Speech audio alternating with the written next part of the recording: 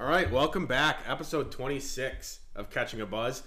Today is Friday, October 16th of the year 2020, this awful, terrible year. But we got sports, so we're going to talk. We're going to start off with the, as Whitey takes his sniff from the good old, what's the real name for those things? First aid grade ammonia inhalants off Amazon. Okay. I would not have guessed that. Do they have like a chemical name on there or no? Or is it just ammonia? Let's see here. Either way, they're smelling salts. Yeah, I mean, We're trying to educate the listeners, though. No, it's just an aromatic stimulant for external use only. All I know is if I was unconscious, that would wake me the fuck up. Oh, yeah, no, it would give me... I mean, that's what they used to be used for.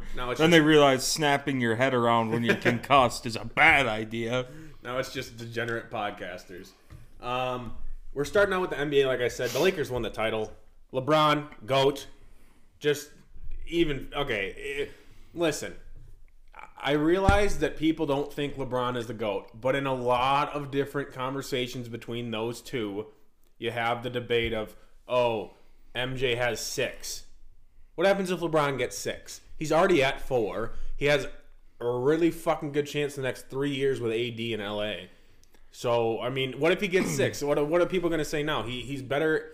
I don't have the stats up, but I'm sure he's better in a lot of different categories of stats. But when you playoffs and regular season. When you say better, do you mean like he has a better per game average or just a higher number?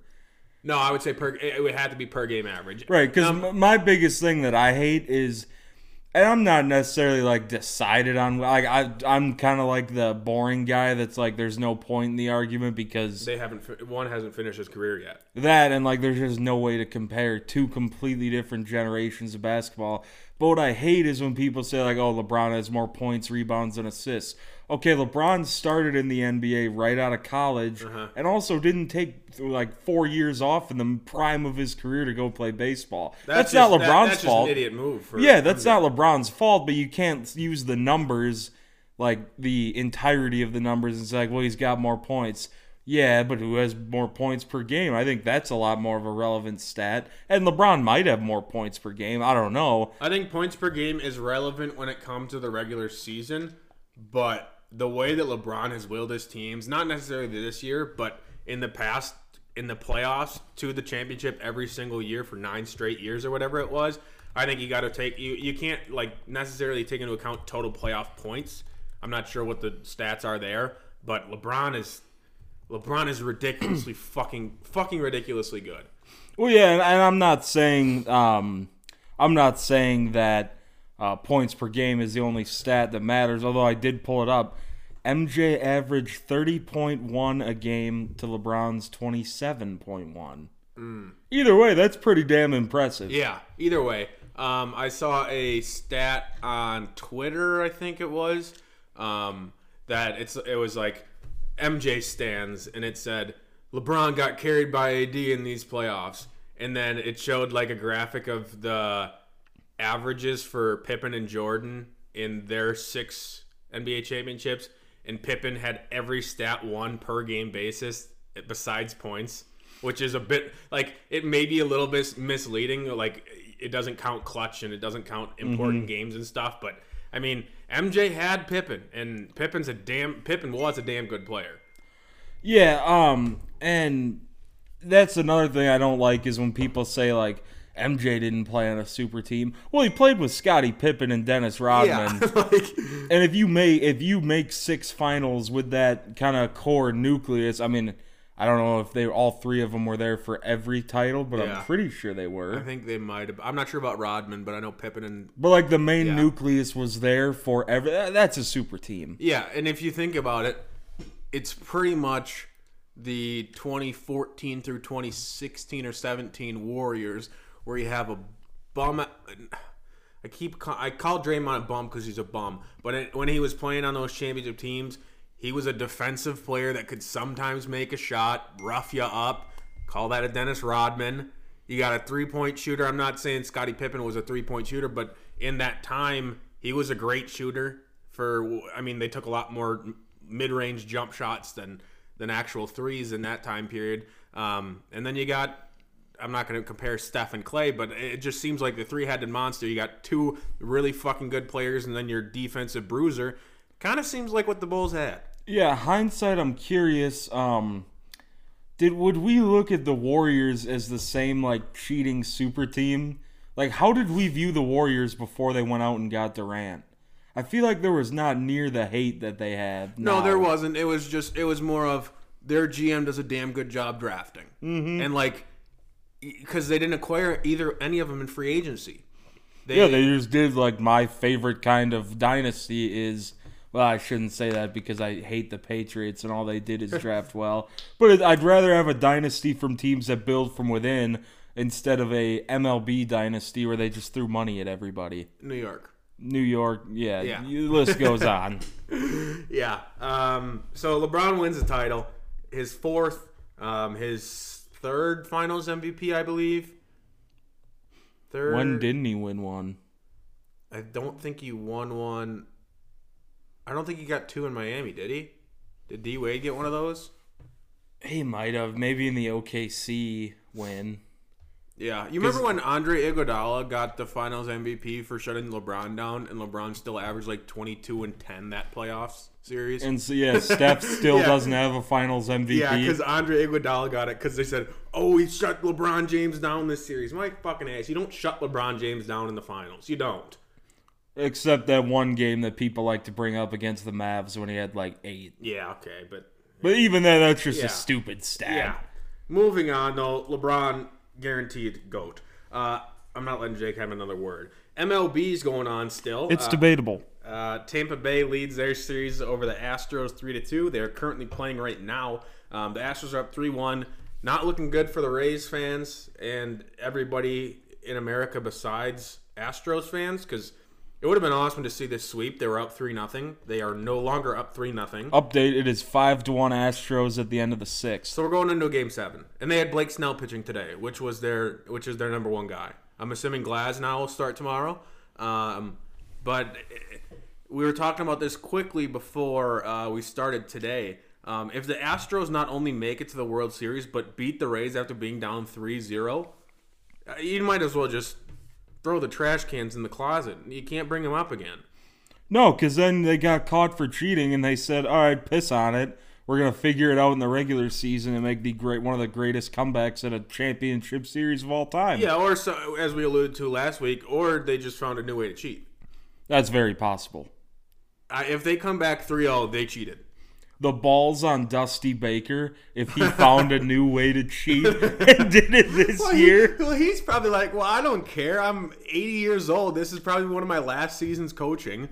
Well, he's only here because their manager is suspended for a year. Well, he was their assistant, or he was their bench coach last year. Well, yeah, but I'm saying like he wouldn't be the manager if AJ Hinch wasn't a pussy. Right, yeah. Precisely. So yeah, he's probably saying, "Fuck it, let's cheat. Let's give me another one." On the other side, we got the Braves leading the Dodgers 3-1. I love this. Oh yeah. Oh my God. We wanted once we got to this championship series. Obviously, 80% of America wanted Braves Rays. And we might get the Braves series. Yeah, I'm still not. As much as you can talk about the momentum shifting, I'm still not sold on the Astros winning in 7 because winning 4 in a row is damn tough in a championship series, especially against the best team in the AL this year. Yeah. But yeah, it's looking like we're gonna at least get one team for sure that America wanted to see, and then it'll be America versus the Astros if it happens. Oh, absolutely. Because I don't think the Dodgers can come back. They're demoralized. I saw a stat when the Brewers were playing the Dodgers. Clayton Kershaw's like some insane number when pitching in a winning series or a tied series. He's like 8-1 or something with like a 2.5 ERA. And when he's down in a series, he's like 5-10 with a 4.2 ERA or something like that. Clayton Kershaw, this looked like his year to grab his first ring, but it's not going to happen. The Braves are too damn good. They are ridiculous. They're hitting the ball miles. Piss rockets off of everybody's bat. Doesn't matter who's up at the plate.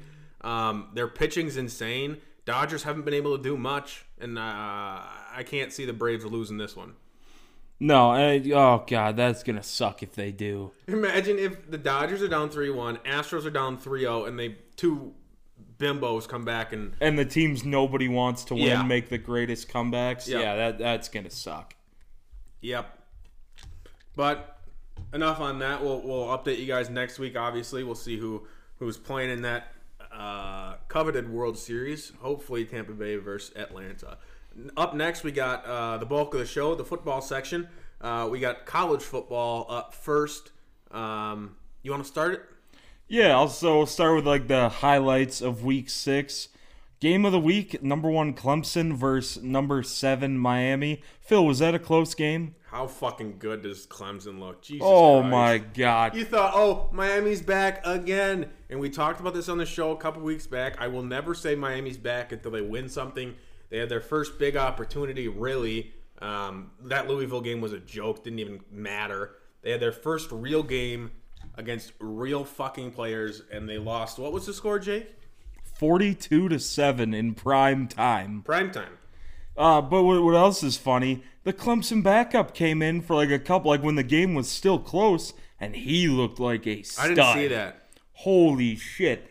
They put him in for kind of, not wildcat, but kind of some more gimmicky plays. Mm-hmm. And there was one play, it looked like he just like flicked his wrist, and the ball was a like 30-yard laser. It ended up being incomplete, but just like Wasn't his fault. But just the throwing power on him. His name DJ Oof. Ugalele? Is he from Hawaii? Like Tua and them? I don't know, but he was like, I think he was top 2 quarterback in the class. Give me your best guess on his name pronunciation. I'm going to pull up the Tigers depth chart right now and try to guess as well. What number is it? Number 5. I think I'm going to go with DJ Uiagalelei. I'd go Uiagalelei. Uiagalelei? Yeah, I think it'd be Lele. Yeah, no, that's true. true. L-E-I. Okay, Uiagalelei. That's what we're going to go with. Either way, as soon as Trevor Lawrence is out. Are you looking at their third quarterback on the depth chart? Mm-mm. Redshirt freshman named Tyson. I'm assuming you pronounce it Tyson, but it's Taisun. Okay, I like that. Phomachan. Phomachanh.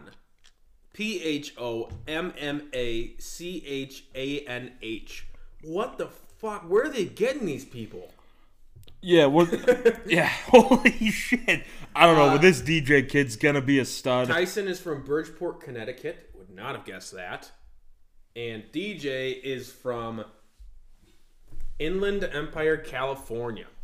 Okay. He went to St. John Bosco. Okay. Yeah, so he was one of the top quarterback recruits. I remember watching him in, I don't know, some all-star game type deal. But he's going to be special. It kind of sucks that it's already looking like Clemson's going to dominate for another 4 years straight. I feel like as long as I don't reach I don't know how long it's going to take for me to reach a state of hatred of Alabama for winning too much, because I still like Clemson.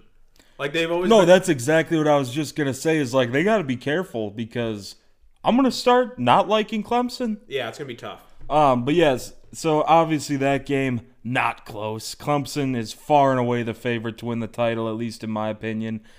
Alabama had to win a shootout in the SEC. And it was closer than it should have been the whole time. Alabama beats Ole Miss 63-48. I think it's the most. No, it can't. No, it can't be the most points, because didn't they give up 50 to Auburn last year? LSU last year too. Okay, so it's not the most points Saban's given up in the SEC. But first off, Saban scored 63. When you think you're going to, you look at the game, they're probably going to blow them out, probably win like 42-7 and grind the clock the whole second half. It was a Did you watch any of the game? I caught glimpses because I was watching some other game. I don't know why, but I was a better of the -24 on Alabama. It didn't work out. Oh, yeah. No, but it was a phenomenal game to watch. It was exciting right till the end, where Bama got a late one to kind of make it look not as close as it was. But the whole game was your classic back-and-forth shootout, where you kind of knew whoever got one stop was going to win the game. Also, not good for the Big 12, but it was a hell of a game for the over.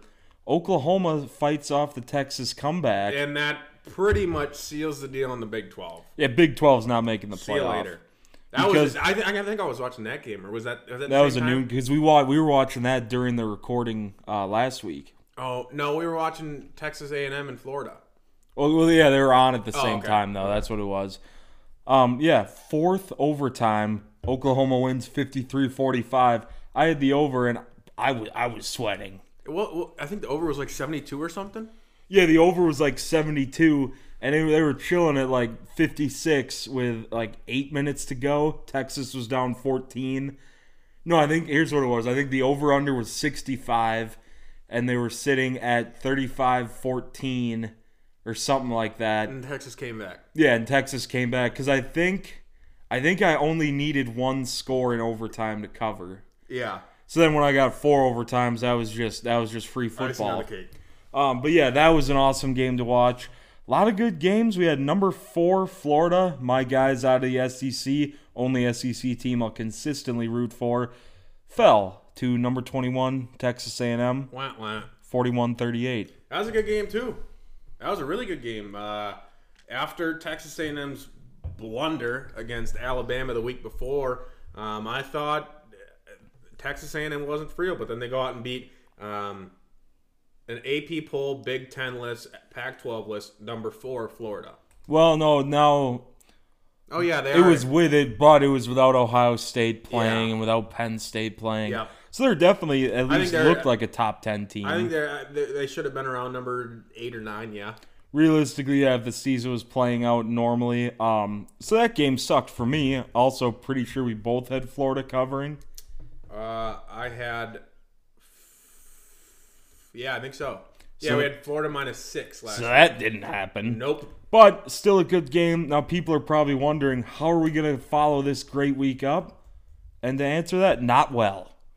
This is not a good week of college football. No, it's terrible. But I can't complain too much because we still have college football. Yeah, we can only complain so much. Building off of Florida's loss after the game, did you see what Dan Mullen said? No.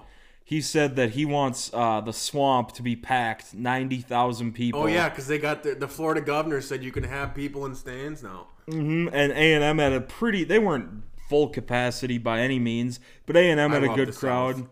Yeah, they don't give a shit about COVID. They don't give a shit about safety. They think they can punch COVID in the face, and that's awesome.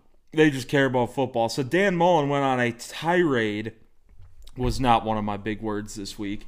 They went on a tirade about how we need to have fans in the Swamp. That creates such a home field advantage. Well, come to find out this week, Florida LSU has been postponed because Florida has a shit ton of COVID cases. Yeah, I was going to say, why are they postponed this week? Oh, yeah, COVID. The idiots down in Florida, the fucking...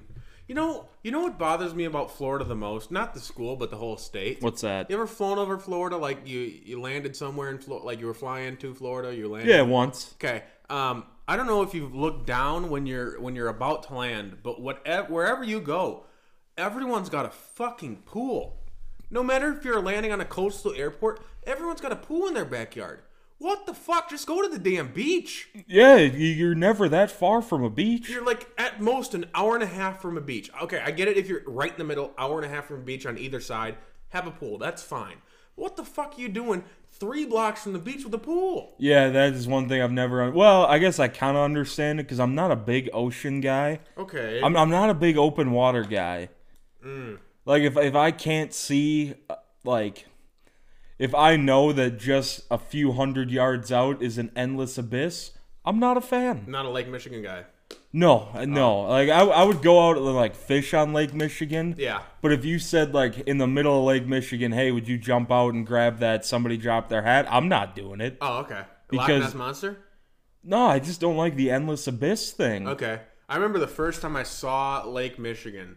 I have family in Michigan, and we were taking the ferry over because we didn't want to drive around. Mm-hmm. A 10-hour car ride with the fam when I'm 6 years old, and we got a bunch of brats in the back. Not fun. Not as great as letting them run around a ferry for 3 hours. Yeah, that's true. On the ride across. So we took the ferry, and I remember driving up to the ferry dock. You can't see anything. I thought it was a fucking ocean. No, you can't see anything. So last summer, me and my family went up to Lake Superior, like the Apostle Islands up there. I heard about them a couple 3 times. So it's pretty cool up there. You go to like Bayfield and all that like touristy shit that my mom cared about, but I just wanted to go fishing with my dad in the lake. Yeah. So we took this tour on a boat to tour all the Apostle Islands. And at first it was kind of misleading because you get out on the boat and on the horizon you still see all these islands. So you're like, no, this lake isn't that big. Yeah. Well, we get out past the islands and it's like, holy shit. Oh yeah. You can't see anything. That's the biggest lake in the whole series of chain. Yeah, and by far too, like Yeah. size, volume, however you want to Depth. look at it, that's a big ass lake. That's a big ass lake. Like holy shit, you can't see any land. I love lakes. Lakes are pretty cool. I like big bodies of water. I do. I think we're opposites there. It's not that I don't like. I just don't like being in the big bodies. Okay. Like actually, you put me on a boat and I'm fine. I'm not worried Okay. about Titanic shit, nothing like that. So you'd go on a cruise?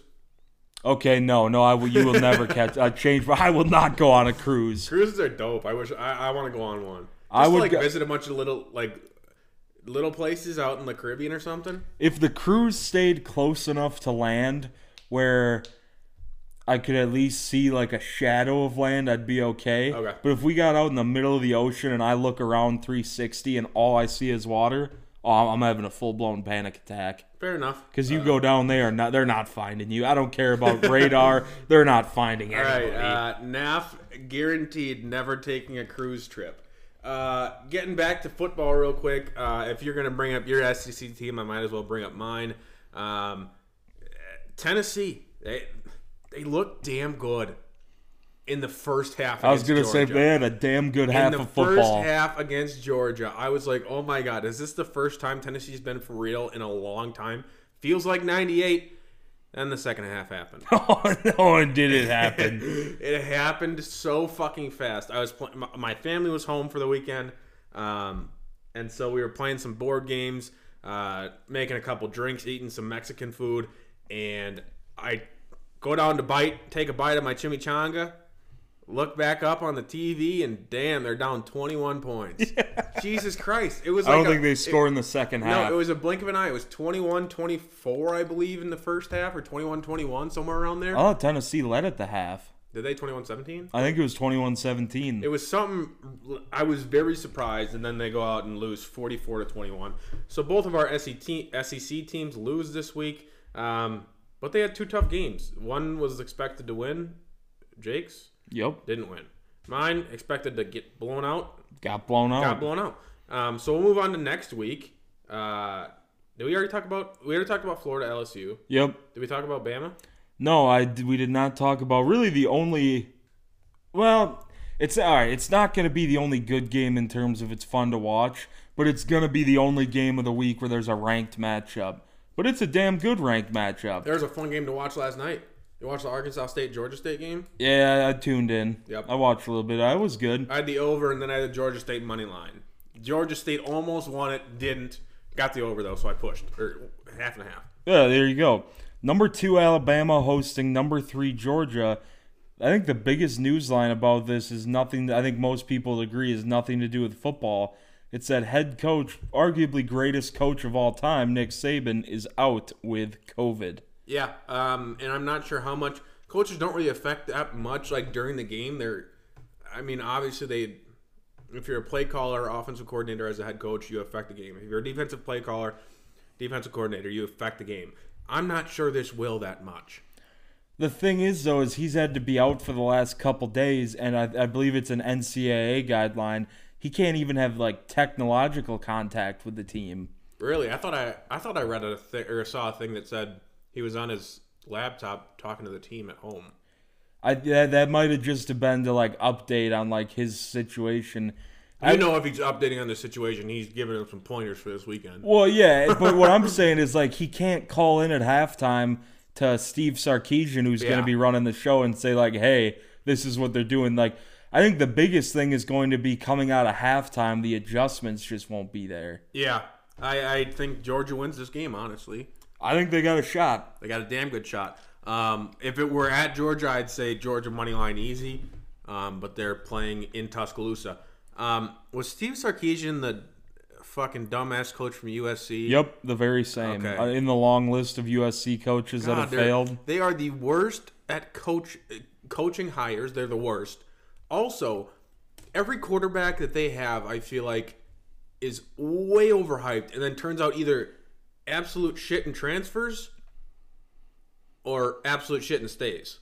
Well, yeah, because suck. they went through that line where they were like Carson Palmer, Matt Leinart, what's his name, Matt Barkley, and everyone's like, damn, USC puts out quarterbacks, and then from there on out, they've all just kind of sucked. And the team sucks as a whole. They go 8-5 every year, and then every year, they got some new talent coming in. They're preseason ranked number 14 in the nation. Fuck off. They're gonna finish 8-5, 9-4, and they're gonna make a fucking Music City Bowl. Yeah, or Holiday Bowl or what have you. But yeah, that's kind of it for college football this week. There's going to be a lot of good games. One more week till Badgers come back. Yeah, I didn't even write that down. A week from today. 1 week. We will be watching the Badgers take on kick the shit out of the Illinois Fighting Illini. Fuck him. And Graham Mertz is going to throw for 6 touchdowns. Yeah, 5 touchdowns and run for 1. You locking that in? Yep. 6 touchdowns for Graham Mertz. You heard it here first. Badgers are going to kick the shit out of the Illini. I'm going to go... I'm going to go 49 to... No, that doesn't make sense because Graham Mertz has to have 6. Well, he could have 6 and you score 49. Oh, yeah. All right. That'd be 7 touchdowns. Yeah, that'd be 7 touchdowns. Quick math. 49 to 10. I'm going to go 45-17 just because I think the Illini are going to get 10, maybe even in the first quarter while the Badgers are still kind of figuring everything out. Okay. And then we're going to blow the brakes off them, and they might get one on our scrubs late in the fourth quarter. I like it. We'll move on to the big boy football now, NFL. Dan Quinn fired after the Falcons lost to the Panthers 23-16. The score looks close. The game was never really that close. If you watched the game, you could tell Carolina was in control the whole time. They were moving the ball every single drive. Before Bill O'Brien got fired, I was 100% guaranteed Adam Gase first coach fired, right? Mm-hmm. Doesn't happen. When Adam Gase wasn't the first one fired, I said, gonna be the second one fired, right? Well, Dan Quinn took that responsibility. They fired Dan Quinn and their GM. Got a weird, funny name. Isn't it like Petrov or something? Yeah, Alex Petrov or something. I was going to say Dmitry Petrov, but that's way too Russian to be his name. Petri dish. Yeah, but that whole era of 28-3 is going to be gone soon. Julio is going to be... I think they trade Julio maybe. Okay, here's what damn it. Alexei Dimitrov? Thomas Dimitrov. Damn it, Thomas. Damn. So I had the whole name I mixed into what his that last name actually is. Yeah. So Matt Ryan's almost done, right? Julio Jones almost done with Atlanta. I think this year's the year they trade him.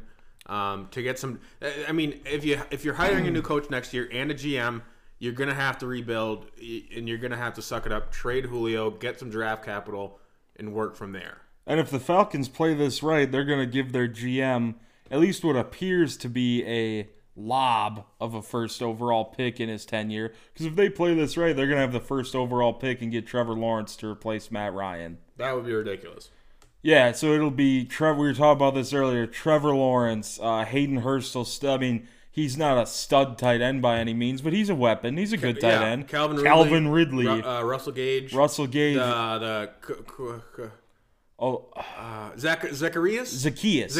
But his name's Olamide. Starts with an O. Okay. And his last name's Zacchaeus. Zacchaeus. That's what they have in video games. Boom. Yeah. They got a nice young core. I think they go Trevor Lawrence number 1 if they get the number 1 pick, and then they go straight defense the rest of the draft. Have to. They have to. Their offensive line's decent. You could take a 6th round offensive lineman, but they have to go straight defense from there. They're going to rebuild. The Chiefs, speaking of a team that doesn't have to rebuild because they just keep getting better, the Chiefs get their first loss against the Raiders last week. I don't know if we have this in this talk. No, but Le'Veon Bell signed with them. Yeah, Le'Veon Bell signed with the Chiefs, so the best rich get richer. Arguably the best team in the NFL got better. I'm not sure what this means because they signed Shady a couple years ago, didn't really pan out. They signed Le'Veon Bell, who hasn't shown anything in New York. Not that it's his fault, but he hasn't looked like the same player as he was in Pittsburgh. I'm not sure exactly what's going to go on, but I mean, they got a damn good running back again. Yeah, the thing with Le'Veon is, so he took a year off in Pittsburgh, and then this was his second season with the Jets, correct? Yeah. So we haven't seen him look good on a football field for the past 3 seasons. That's correct. I'm not sure what he's got left in the tank, but if you can have Le'Veon Bell as a depth piece in your running back room, yeah, that's not bad. And I think the thing about Clyde Edwards-Helaire in this offense is that there's no way they can give Helaire less than 50% of the touches, I think, because he is your future. You're building around him, Mahomes, Tyreek Hill, Kelsey. I don't think you can limit him that much in this offense because, like, how you signed Le'Veon to a 1-year deal, and maybe you use him a bunch this first year. I don't know, but I feel like it's a dumb move to take away some of the confidence. I mean, you're not taking away confidence, but it might seem like that to Helaire. Yeah, I think Helaire will obviously stay as the third down back, and Le'Veon will take a few, first and second down carries. But from a player standpoint and from a fantasy standpoint, I don't think this is as big of a deal as some people are kind of worried that it's going to be. But it is something to note, and obviously Hilaire's ceiling drops a little bit with this. Yeah. What's weird, though, is I think Le'Veon's ceiling goes up a bunch. Le'Veon's ceiling goes because he scores 8 points a game in New York. He gets 15 carries for 42 yards and a catch for 12. That's what happens with Le'Veon. So if he can get 50 rushing yards and a couple catches for 30 yards. And the thing that bothers me, if you don't know, I'm a Clyde Edwards-Helaire fantasy owner. It sucks because Clyde was already not getting Darrell Williams was taking a lot of the goal line touches, a lot. And now whatever Clyde had in that little portion of the pie, gone. Le'Veon's going to be their goal line back moving forward. It sucks, but I have to deal with it. He's going to be a start until he proves that he can't start anymore. Mm-hmm. Moving on, though, the 49ers, ugly. They got stomped, as Jake said. You like that word choice in there? Stomp was nice. Is that your big word of the week? No, stomped is not my big word of the week. Spoiler alert, I don't have one. But they lost 43-17. It was 30-9 at halftime, 30-7 at halftime. It was ugly at halftime. It was ugly. Fitzmagic looks great. It's hard not to love Fitzmagic. I don't know anybody that doesn't like him. They benched Jimmy Garoppolo, the 49ers did, in favor of C.J. Beathard, or was it Mullins this week? I think it was Mullins this week. No, it was. I think it might have been Beathard. Yep. I think I saw Barstool Trent tweet an Iowa thing. Yeah, I think it was Beathard. All I'm saying is Beathard never looked bad when he played. He just got George Kittle the ball, and when you're doing that, you're going to do fine. Like the season when he started 12, 13 games because Garoppolo tore his shit. Beathard, I mean, they went, 4-12 or something like that. But Beathard didn't look terrible. It baffles me that dude's still in the league, but hey, good for him. I guess he's a better option than Garoppolo right now. Yeah, I also thought it was weird how they worded Garoppolo's benching as like they wanted to protect him. Yeah. Because it's not like he was playing so bad that everybody kind of looked at it as like, well, you kind of benched him because he sucked today. There's no way you can cover that up. You're down 30-7 at halftime. You're going to bench him. Against one of the I would say, I can confidently say the Dolphins aren't the worst team in the league anymore. I would say they're not the top team. I would say they're not even bottom 5. I would put them at 25 or 26. The Jets are worse. Both New York teams. Jacksonville, the Broncos. Atlanta. That's 5. So they're not bottom 5. No. Yeah. Breaking news, Dolphins aren't bottom 5 in the NFL. On the topic of somewhat topic of injuries, trying to make a transition there. Dak, disgusting. injury that happened in the horrifying, second gruesome quarter or third quarter. I think it was third quarter. I hate to make a joke about this, but we had. You know what? I don't hate to make a joke about this. We had the greatest Tony Romo call of all time. Oh my God. Time. Okay, so they pan. If Holy you weren't shit, watching or you tough. haven't been on Twitter in 2 weeks or in a week this past week, they zoomed in Fox. I think it was on Fox, right? Mm-hmm. Yeah, they get the Cowboys games. Well, no, it was CBS because Tony Romo was calling. Oh yeah, okay, yeah, that makes sense. They zoom into his leg, which you can see is dangling, like it's broken. Like his foot is pointing the wrong direction. The foot is pointing the opposite way as it should be. His knee is pointing straight forward, and his toes are pointing 90 degrees to the right. And Tony Romo comes out with you almost hope this is a cramp. What the fuck are you talking about? Obviously you can't blame Tony because he didn't see the same thing we were seeing, I don't think. But his foot was sideways. Oh, you almost hope it's a cramp. And that was the greatest meme, greatest one-day meme. I haven't seen any since Sunday or Monday morning. The greatest one-day meme ever, where it's just a bunch of people that broke their shit. Oh, you almost hope it's a cramp. That was awesome. No, and it sucks so much for Dak, too, because even though the team sucked and he was putting up numbers because their defense is so bad, you still knew he was going to get paid after this offseason. Yeah, now it's in jeopardy. Yeah, I hope he still does, but it just sucks for Dak. One bright spot in this, we get to see more Andy Dalton time in the NFL. Not sure how he's going to do. He was never in Cincinnati. Obviously, he wasn't a stud. Otherwise, he'd still be in Cincinnati. Red Rocket. And wouldn't have got benched for Brett Rippon or whoever it was. But he didn't have any O-line help. He didn't have any weapons. He consistently... AJ Green got hurt. Yeah, he consistently made the playoffs in the beginning of his career. It's not looking good for Dallas, but there's a lot worse backups in the NFL. And there's a lot worse records in the NFL. Dallas is 3-2 right now, or 2-3. I think they're 2-3. 2-3. But I mean, they shouldn't have won any of the games. They came back to beat the Falcons, and then they just beat the Giants. So barely. Like, whoop-de-doo. Yeah, whoop-de-fucking-doo. Keep in mind though, Red Rocket, he brought them back. They weren't winning when he got put in the game. They were down. Were they really? I think so. I know it was close when Dak went down. I think what he needs to do is just, no matter what call McCarthy makes, say, fuck that, we're handing it to Zeke, and let Zeke do his thing. This is where it really gets down to, did the Cowboys make the right call with McCarthy? Is you see Andy Dalton come into the game. Are you willing to run the ball? Because we saw it for 14 years in Green Bay. He wasn't really willing to run the ball ever.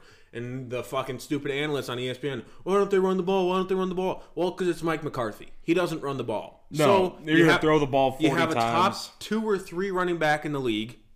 What do you do when your starter goes out? I hope to God you give it to Zeke. If he doesn't give it to Zeke, he's fucking done for. He might be fired before Adam Gase is. Yeah, they just need to do what they can do. Their O-line's battered, so they're not going to be as dominant as they have been. Just hand the ball off to Zeke, control the clock, keep games close, try to pull a few out. I will say, the longer Mike McCarthy's in Dallas, the better for the rest of the world. Because he's going to screw him into the ground. Mm-hmm. And it's awesome. Yeah, especially because like his philosophy on passing worked with the Packers because we have Aaron Rodgers as a quarterback. Yeah. And when Aaron Rodgers got hurt, we were not a good team. Part of that is because we had Aaron Rodgers and the team's going to take a big drop off after that. But it's also because the games weren't managed well when Rodgers wasn't our quarterback. Yeah. So I'm really interested to see if he actually changes the game plan now. Yeah.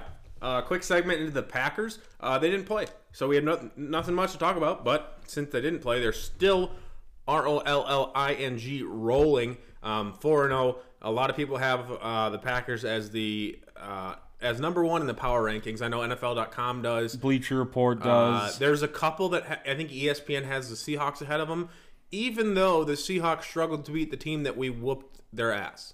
Mm-hmm. And talking about the Vikings, the Purple People Eaters, whatever you want to call them. Fuck the Vikings. But, I mean, you kind of think, hey, I might have been rooting for them against Seattle. You had to. I mean... Yeah, I mean, it's just going to help the Packers the more the good NFC teams lose, the better for the Packers. Yeah. Vikings put on a hell of a show, though. In that first half, I thought I had the over. Oh, God, don't let me talk about the over. The over loss, just get it there. Get it straight, the over loss, we're not talking about it. But they looked damn good in the first half. Dalvin was torching the defensive line for Seattle. I thought it was going to be no contest. And then Seattle gets 21 quick points in the second half. And yeah, it was kind of like that Tennessee-Georgia game. All of a sudden you blink and Seattle put up 21 points. Yep. This week, the 4-1 Browns, when's the last time that's been said, look to get their first win in Pittsburgh since 2003 against the 4-0 Steelers. The AFC North has the best winning percentage of all conferences and all divisions in the NFL. Their winning percentage is like 731 or something, and the other two winning percentages, the other two above 500s are like around 500. NFC North and somebody else. Everybody else is below 500. AFC North came to play this year. Pittsburgh, Cleveland, and Baltimore all doing well. Cincy's even got a win. So yeah, and a tie. It's a great matchup. I think this is going to be damn close. It's either. You'd think so. On paper, you'd think so. Damn close. But the more I think about it, the more I think Cleveland goes in and chokes in another big game. They choke against the Ravens every year. I mean, they did win one last year, but that was a fluke. They choke against Pittsburgh every year. I don't know. Yeah, I just can't buy into the Browns, even though they're sitting at 4-1, and power rankings all have them as playoff team. I just can't trust the Browns until they actually do something. Until they make the AFC divisional round. I can't trust the Browns to keep going. Yeah. The Chiefs that are 4-1, they lost to the Raiders last week in a shootout. It was a shootout in the first half. It was 28-28 last week. We didn't touch on this earlier. I just talked about other shit. But it was 28-28 in the first half, Chiefs versus Raiders, and then the Raiders just kind of had their way with the Chiefs in the second half. Kind of the same way as the Bills and Titans game went. Titans always had it under control, but the Bills seemed like they had life. They were moving the ball down the field last week in the first half. Second half, they barely touched the ball. They're both 4-1, Bills, Chiefs. Monday at 4. We get 2 Monday games again. I like this, but I also don't like that we didn't get Thursday. Yeah, it's weird not having Thursday night. It was super weird having Tuesday night football, and then it was even weirder not having Thursday night football in a regular season week. Yeah. This should be a great game. It's in Buffalo, which makes me more confident in Buffalo in the ability to keep this thing close. The Chiefs have looked like, the best 5-game team in football. Packers are 4-game team, you know what I'm saying? Yeah, no, I know what you're saying. The Chiefs are really fucking good. Just got a little unlucky last week. Not much to say about the game until we see what happens, I guess. Yeah, I think the Chiefs are going to have a big bounce-back week. Okay. Packers 4-0 take on the Bucks 3-2. Of course, we'll go over this in Moneyline Picks next, but just talking about the big games this week. Tom Brady versus Aaron Rodgers. Tom Brady was on a interview or a press conference today. They're usually once a week during practice, whatever. He had nothing but great words to say about Aaron Rodgers. Obviously, 2 of the GOATs in the NFL history. Yeah. People were making fun of Tom because it sounded like he was a little in love with Aaron. Mm-hmm. But he said everything that everyone ever thinks. He's a great thrower of the ball. He doesn't turn the ball over. What are you thinking about this matchup?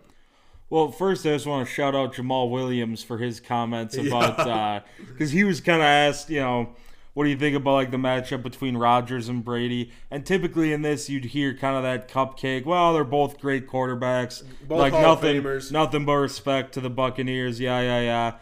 Well, Jamal Williams said, my quarterback wouldn't forget what down it was. So that is awesome. I know it's unlikely that we keep Jamal Williams for any longer than the end of his contract. But god damn it, I love that dude. I see him every time I watch a Packers game. They highlight some before games antics on the field.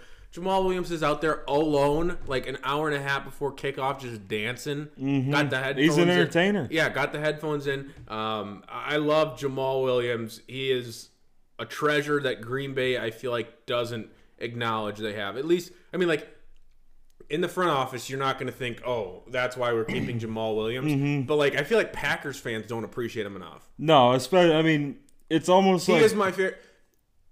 Skill, stats, everything aside, favorite player, Jamal Williams. It's almost like he did this in a move just to grow the love of the fans. Yeah. So the GM or the front office might be tempted to keep him for the fans. Like, what a move, just saying, yeah, my quarterback wouldn't forget what down it was. So, next question. Fourth down. Next up, we got our Moneyline picks. Last week, Jake went 7-5. I went 6-6. If you're keeping up with the trend lately, we have had 3 bad weeks and 2 good weeks. They alternate. So week 1 we did terribly. Actually, not too bad. Week 2, great. Week 3, 50-50. Week 4, we did well again. And then week 5, last week, we did overall standings are at Jake is at 44-27. Phil is at 45-26. So I still got the 1-game lead. I lost a game last week, though. Mm-hmm. I'm making the comeback. Yeah. We're going to start out with Houston at Tennessee. Houston got their first win last week against Jacksonville. Tennessee is a 3-point favorite at home. The line kind of baffles me because if you're not a bettor, home field usually gives you 3 points. 3-point advantage for being at home. So they're pretty much saying, Las Vegas is pretty much saying this is a toss-up between Houston and Tennessee. The over-under is at 53.5. What are you taking? I like Tennessee here. Houston coming off, I believe, so Bill O'Brien was fired before their win last week against Jacksonville, correct? Very correct. So got the first win under interim head coach Romeo Crennel. I think he became one of the best names in all of coaching. Romeo absolutely, Crennel. And I think he became like the oldest person to be the head coach in an NFL game. Makes sense. At like 70 something, which is impressive as hell. Yeah. But I like Tennessee here coming off a big dominant win over Buffalo on Tuesday. I don't know if they're going to blow them out by like 20, but I think Tennessee's going to win and cover. I think it's a 6-point game. I got Tennessee winning as well. We're going on to Washington football team at New York Giants. The Giants, the 0-5. Yeah, both New York teams are 0-5. The Giants are a 3-point favorite. Over-under is 42.5. Obviously you're going to get the low over-under on New York games because they suck. I'm going to take the Washington football team. Kyle Allen gets his first win. Yeah, I'm leaning the same way. I don't know how you can favor the Giants in any game, even though they're not playing a good team. I trust Ron Rivera to get it done against a bad team a lot more than I trust Joe Judge. Agreed. Next up, we got Atlanta. The 0-5 Atlanta Falcons at Minnesota. Minnesota is only a 4-point favorite against an 0-5 team because they are 1-4. 54.5 over-under.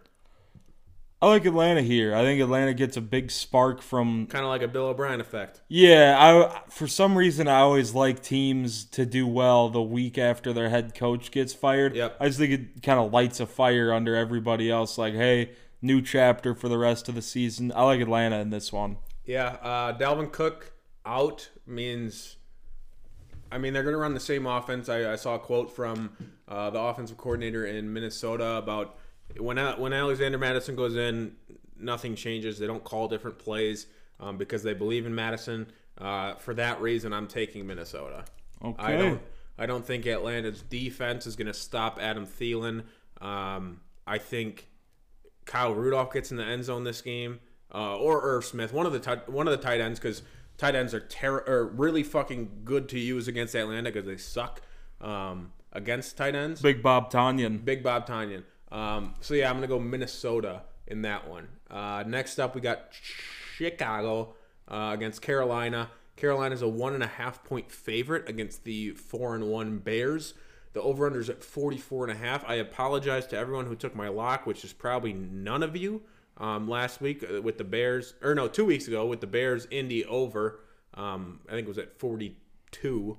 And it ended up being like 17-9. Yep, that's what it was. Over-under is 44.5. Carolina's 1.5 point favorite. I'm going to take Carolina to keep on rolling without Christian McCaffrey. Mike Davis has looked damn good. So I'm taking Carolina with the Bears getting their second loss. All right, this one pains me to say, but I'm going with Chicago here. I think Carolina's kind of the benefit of not really playing anybody, not really beating anybody good. I think it'll be close, but I'm going with Chicago here to beat Carolina on the road. All right. Up next, we got Detroit at Jacksonville. Probably the worst matchup of the week, maybe. Detroit's a 3-point favorite. Over-under is 54.5. No way Detroit loses this game. They get Kenny Golladay back. Detroit rolls here, and I might make that a lock at some point this week. Yeah, I'm going with Detroit here too. Just don't see any way that they can lose another one to a bad team, even though Detroit's not great themselves. Galladay's going to be a big boost, like you said. Still got Matthew Stafford throwing the ball. They got T.J. Hawkinson. They got young DeAndre Swift, old Adrian Peterson. I'm going with Detroit. Is AP out this week? Is he out? Might be. I thought I saw something, but I'm not sure. Well, then they don't have old Adrian Peterson. All right, up next, one of the greater games this week, Cleveland at Pittsburgh. Pittsburgh is a 3.5 point favorite, 50.5 over-under. I think the over hits easily, but we're not talking about that right now. I am going to go Pittsburgh. Yeah, I'm going with Pittsburgh too. We both kind of talked about this game earlier. So, yeah, like we said, I like Pittsburgh here. Can't trust the Browns. I also might, if I were you, fade myself because this could be a statement game for Cleveland. You never know. Like, this could be the one where they're like, hey, we beat Dallas last week or 2 weeks ago, but Dallas isn't for real. Let's see what we can do against Pittsburgh. I don't know. They might come out with some trick plays again. Kevin Stefanski calling plays in Cleveland has been really good for that team. I like Cleveland more than I have in prior weeks, but I think Pittsburgh wins. Cincinnati staying in the AFC North faces an AFC South opponent, Indianapolis. Indianapolis is a 7.5 point favorite against Joe Burrow and the Bengals. 46 point over-under. I don't know how you pick against Indianapolis, but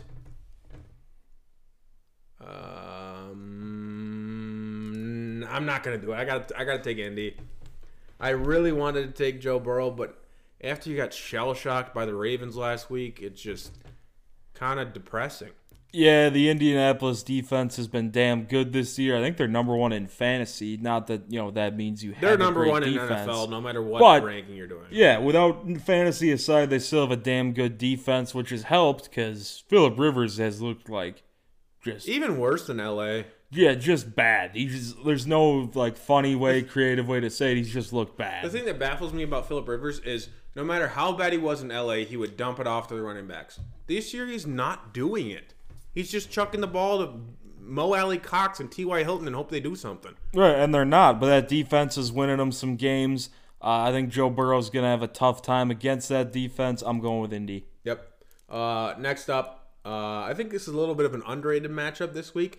Baltimore at Philly. Baltimore's a 9.5 point favorite. Over-under is 46.5.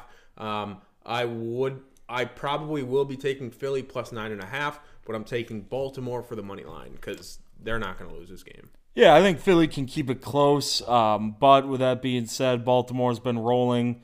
Well, have they played 2 games or 1 since they lost to the Chiefs? Should be 1. Is it 1? Well, either way, they rolled the Bengals last week. I think it'll be closer than the spread indicates, but I like Baltimore here too. All right, Denver at New England. New England's a 9-point favorite. Drew Lock should be back this week. And maybe Noah Fant. 44.5 point over-under. I think this is a defensive battle. Cam's kind of going to have to get back into things. I'm taking New England at home, but they don't lose. Yeah, especially Bill Belichick, since this game got pushed back a week. Giving him another week to prepare is not good against any team. No. I'm going with the Patriots. All right, up next, Jets at Dolphins. Dolphins are a 9.5 point favorite for the first time in probably years. Has to be at least 4 or 5 seasons. 9.5 point favorite against the Jets. 47.5 point over under. I would also take the over in this game, even though the Jets don't score very many points. I'm going to take Miami. They don't lose this game. The Jets are terrible. Yeah, Miami's surprisingly 2-3. I think they're going to go to 3-3 here. Not going to go very well the rest of the season, I don't imagine. But I think Miami's going to win this one. Yep. Next up, our game of the week. Most people's games of the week should be most of the country's games of the week. Game of the week in the afternoon slot. We are in the afternoon, right? Yeah, 3:25. Okay. Green Bay at Tampa Bay. We get Joe Buck and Troy Aikman this week? I'd imagine so. I'd assume so. NFC game makes sense. Green Bay is a 1-point favorite. 55.5 point over under. If you were paying attention earlier, Tampa Bay at home gives them 3 points, which means Green Bay on a neutral site will be a 4-point favorite. It makes sense. The Packers are what are they doing right now? Packers are rolling. Yeah, they are. And I don't see it stopping here. I'm taking Green Bay. You'll never hear a pick against Green Bay on this podcast. It's going to be Green Bay money line. Yeah, Green Bay next game. Yep. Rams at 49ers.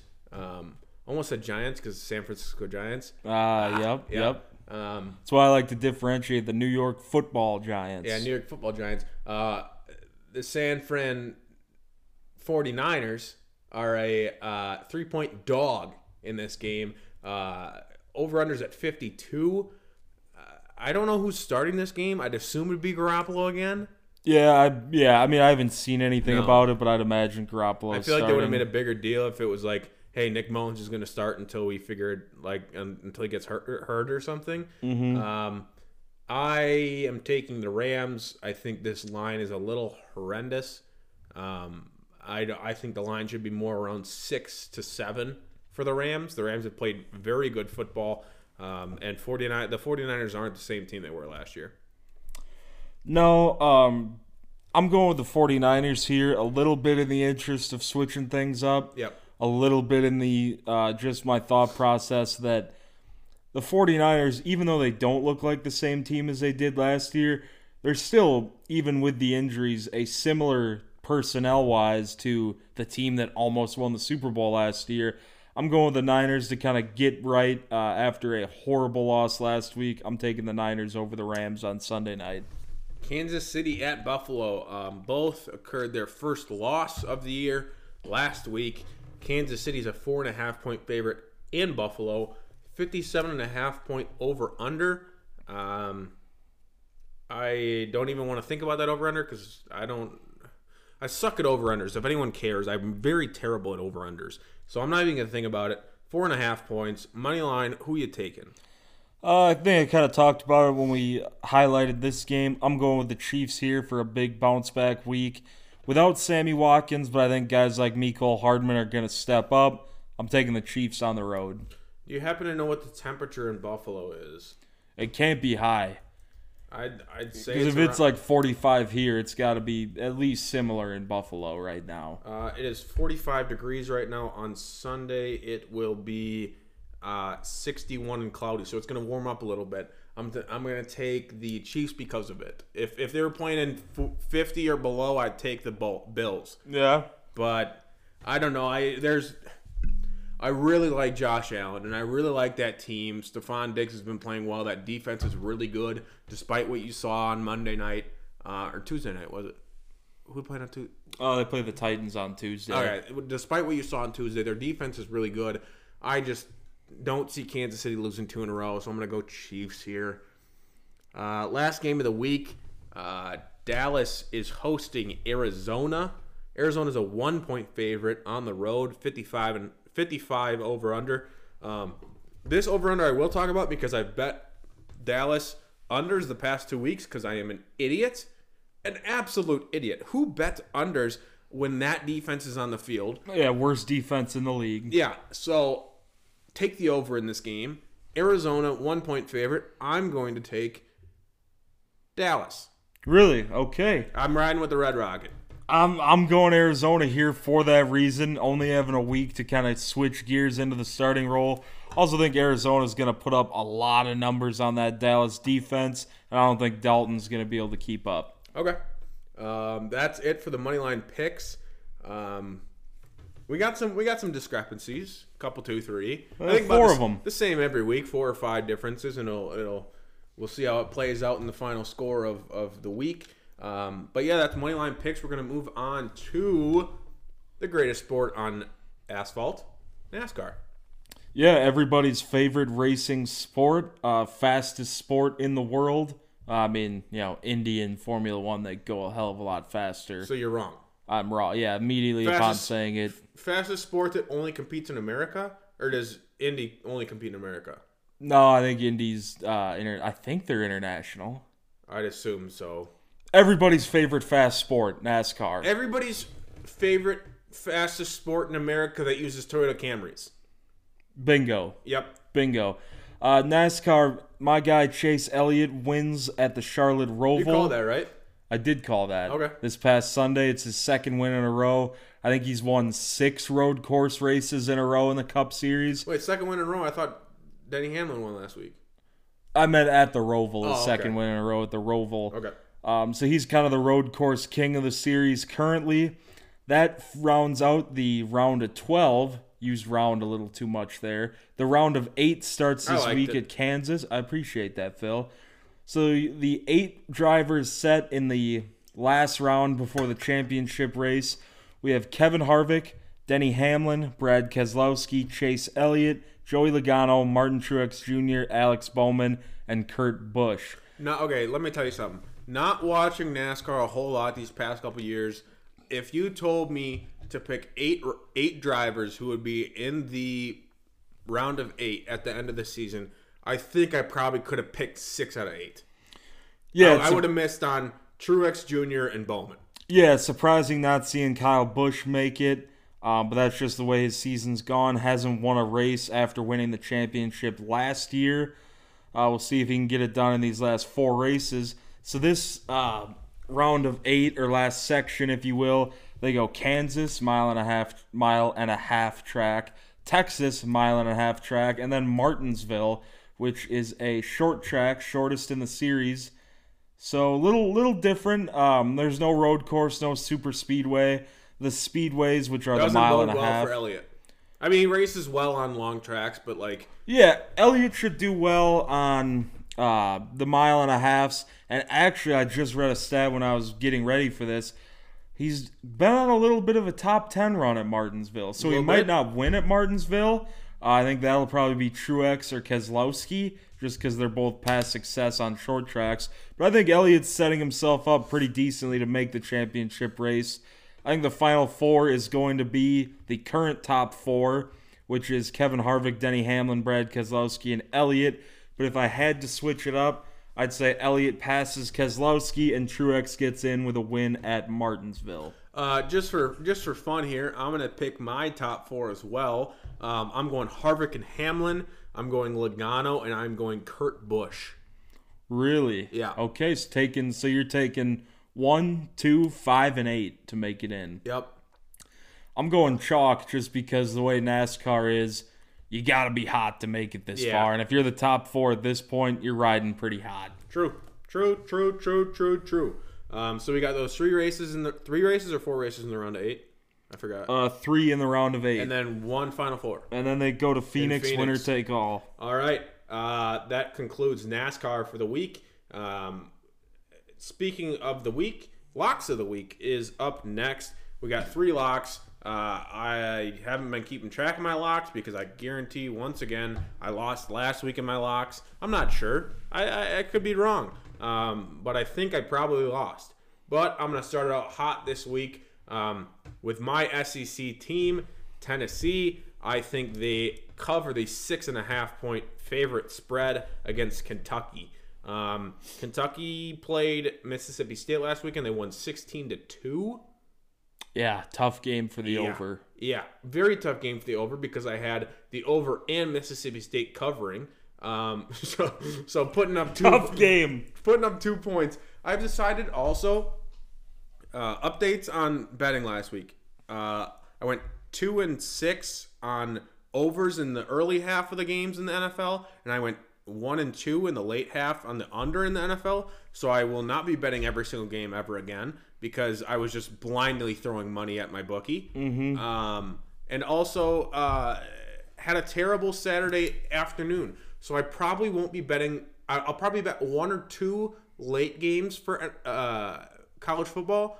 I do way better in the first half of the day. What happens is I get good in the first half of the day. I win probably 5 out of 7 or 6 out of 9 or whatever it is. I win my bets in the early half, and I'm like, oh, I just got more money for my wins. I'll bet it all in the second half of the day. And then I end up either 0 or negative of what I started with. So I will be betting very little late games. I am going to bet Tennessee -6.5, Kentucky. I like it. My first lock of the week, Bama, Georgia, over 58.5. Now, what scares me about this game... That is very intriguing. What scares me about this game is that it very realistically could be like 23-7 for a final. It could very realistically be 13-7. Like, if it doesn't hit, I think it's going to be a mile away from hitting. Yeah. But while I like the over in this game, obviously Bama gave up 45 last week and put up 63 of their own. And the reason I like the over here is kind of what I talked about earlier. Not having Saban to make those in-game adjustments on the defensive side of the ball. Yeah, he's not the D coordinator, but you know he's running the defense. I think that's going to be big for Georgia to get offense going in the second half. I like the over 58.5. I like your explanation. I'm not sure if I'd bet with that pick, but you guys should because it's a lock. Right, of course, if you're in a state where gambling is legal. Yeah. These are all just hypothetical picks we're making. Completely hypothetical. We don't bet. We don't lose $100 every week from betting. No, that's impossible. My second lock is up on the big board right now. We write all our NFL games on the big board. Detroit -3 at Jacksonville. I think Kenny Golladay brings a whole nother aspect to this offense that they've kind of been missing. So I'm going Detroit -3 at Jacksonville. I like that pick. I like that pick a lot. My second lock of the week, I'm going Atlanta, Minnesota over 54.5. Apparently, I like points this week. I guess so. I think Atlanta, like I said, is going to come out with a spark, kind of have a fire lit underneath them from Dan Quinn getting fired. Minnesota's defense has been lacking this year, but they've been able to put up some points in a lot of games. I'm going over 54.5. All right, like I said, I do like that pick. I was kind of teetering on the fence, but the more I've thought about it, the more I think the over is going to hit. I think it'll be like a 30-27, 33-30 game, somewhere around there. My third lock of the week, I know I told you don't listen to my over-unders, but I also told you listen to my over-under on this one. It's the Dallas game. I will never take a Dallas under ever again. Third lock is over 55 in the Arizona-Dallas game. Dallas is going to get behind early, and it's up to the Red Rocket. If he comes through, we're sitting pretty, and we're getting the over. If he doesn't, we're not. So I'm putting all my trust in that fucker from TCU who beat us in the Rose Bowl to come through and score 22 points. Yeah, there you go. Yeah. That's what you need to do. I don't hate that pick. I like that pick. My last lock of the week, I'm not even going to offer explanation. I'm just going to say what it is.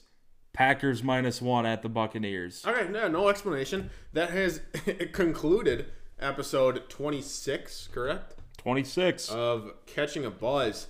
I feel like I should start saying catch in. Because I feel like I say catching a lot. But there's no but we G write on it as catching. Yeah, because catching's cooler than catching. Yeah, you say you're going hunting. You don't say you're going hunting. Yeah, and you also like... I don't know, I feel like catching is more related to like catching a cold. You don't say you're catching a cold. You're catching a cold, right? No, that makes sense. I actually like that explanation a lot. And colds are negative. We don't want colds. Yeah, we're catching the good stuff, catching the bad. Yeah, we're trying to not catch the... Whatever. Either way, that's the end of episode 26. Hope you guys enjoyed. We'll be back next week for another great episode. Hopefully you do well in the Moneyline picks, as well as our locks of the week. We'll be tweeting some picks on tomorrow, Saturday, and Sunday as well. We took the week off a little bit. We both had to recuperate after some very terrible days of betting last week. Yeah, that was kind of the elephant in the room. I wasn't sure if we were going to acknowledge that we both just kind of, not even intentionally, but both were just like, we're going to take a week off from telling people what to bet because it hasn't been going well. Yeah, it was kind of a depression state because I didn't want to bet at all because I had lost so much in the past couple weeks. And Whitey texted me and he goes, so I'm going to take the week off from betting or like tweeting bets or anything like that. And I was like, oh, thank fucking goodness. Because I couldn't handle it anymore. Sometimes you got a mental reset for a couple days. And I've done that. I lost my Monday night pick. And I mental reset. My Monday night pick was, I had a Monday pick money line, Chargers to beat the Saints. And once that ball hit the upright on Monday night, I knew, Phil, take 3 days off. Don't bet anything. So that's what I've been doing. 4 days off, really. If people have been looking at us as sharps and trying to follow our picks, don't do it. No, we're not the pros. You'd be up like, depending on what your unit is, probably 20 times your unit right now. Yeah, no, you've been doing horrible. If you're not betting in a legal state and you got a bookie, he's after you. He's coming for your kneecaps because you probably can't pay what we've been losing you. No. But we'll get back to riding with Naf. We just gotta get hot. Just give her a second. We'll be back with picks on Saturday and Sunday. And thanks for listening. Hope you tune in next week. And we'll see you guys later.